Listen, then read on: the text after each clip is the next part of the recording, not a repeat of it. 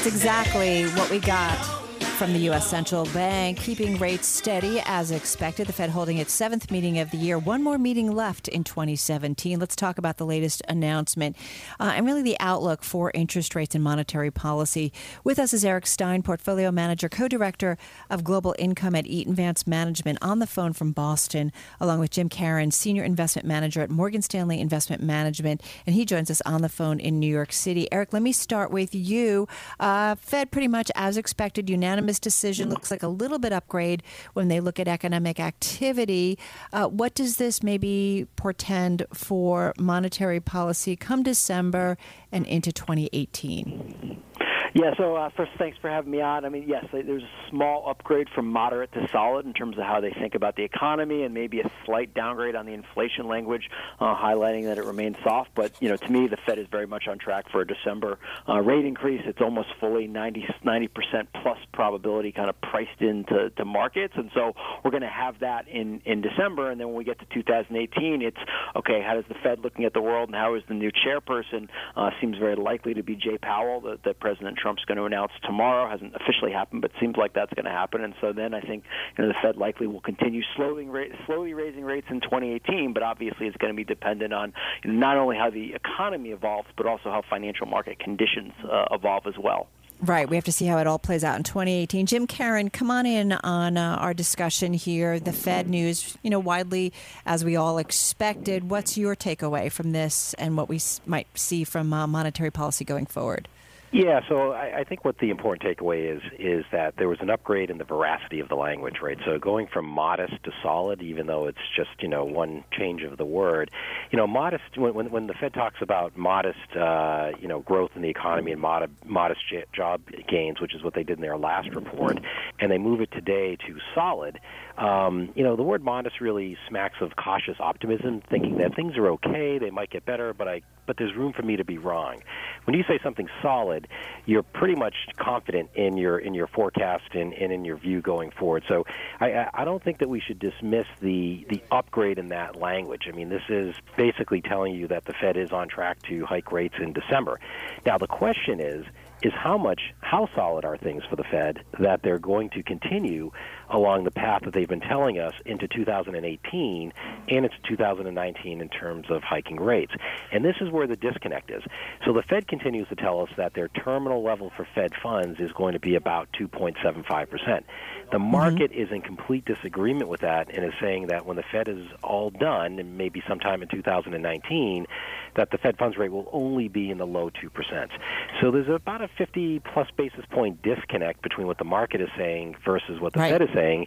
So even though the Fed is sounding really confident right now by upgrading their terminology from modest to solid in terms of describing the economy, it's not getting priced into the market, and I think that's interesting.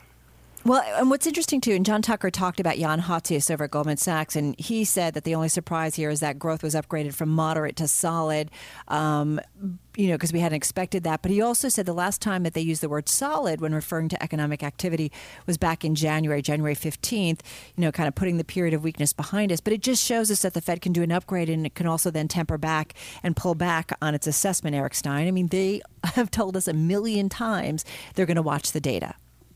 Yeah, so I think there's a couple things going on. One is the kind of cyclical bounces in the economy, and so do we stay at this strong level we've been the past couple months, or do we have a period where we typically in the beginning of the year get a little weaker? So I think that's kind of the cyclical element. Where are we just from a kind of month-to-month or quarter-to-quarter basis? The other, and Jim was referring to this before, talking about the terminal rate, is really what is the neutral rate kind of in this post-crisis environment? Where are we? What's the output gap? How low can unemployment go without inflation going up? Those are big issues that shouldn't be changing on a month-by-month or meeting-by-meeting basis for the Fed, but in terms of where we go on a terminal rate, I think that's very important. I think the other thing, when you're looking at Fed funds futures pricing farther out and say, the market expects the terminal rate to be 2% or a little bit over, that's an average of many different people, making bets in the Fed funds futures market. Some probability is that we, raise rates to some level and rates are cut at some point in time, and that weighs into the average as well. So part of it is that the market's not as confident as the Fed. Part of it is that at some point there is some probability that the Fed could be cutting rates. That wouldn't be my baseline expectation, but that's in there. Right, and they have to have an ability to be able to cut rates when needed. Jim Caron, so what does this mean for strategy at this point when an investor looks at the fixed income market? What's your advice here? Well, I still think that we're in a relatively low-rate environment and that the pace of the rate rises is going to be modest and slow. So I think exactly what the Fed is telling us, which is that, yes, the economy is strong enough to have a gradual pace of rate increases over time. Well, to a fixed income investor, if you're investing in a bond portfolio, there's always two questions with the level of interest rates. It's pace and path. So if the path is higher, okay, I got that, but then how fast are rates going to move higher?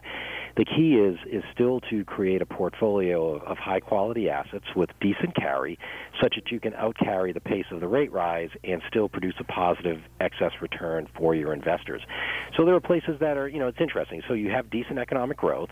Default rates are probably coming down as a result of that. So areas like investment grade, maybe in financials and in high yield and mortgages still look very attractive and still can have a good, decent return potential. Eric, you just got about 15 seconds. Your thoughts on strategy? Just give us one idea.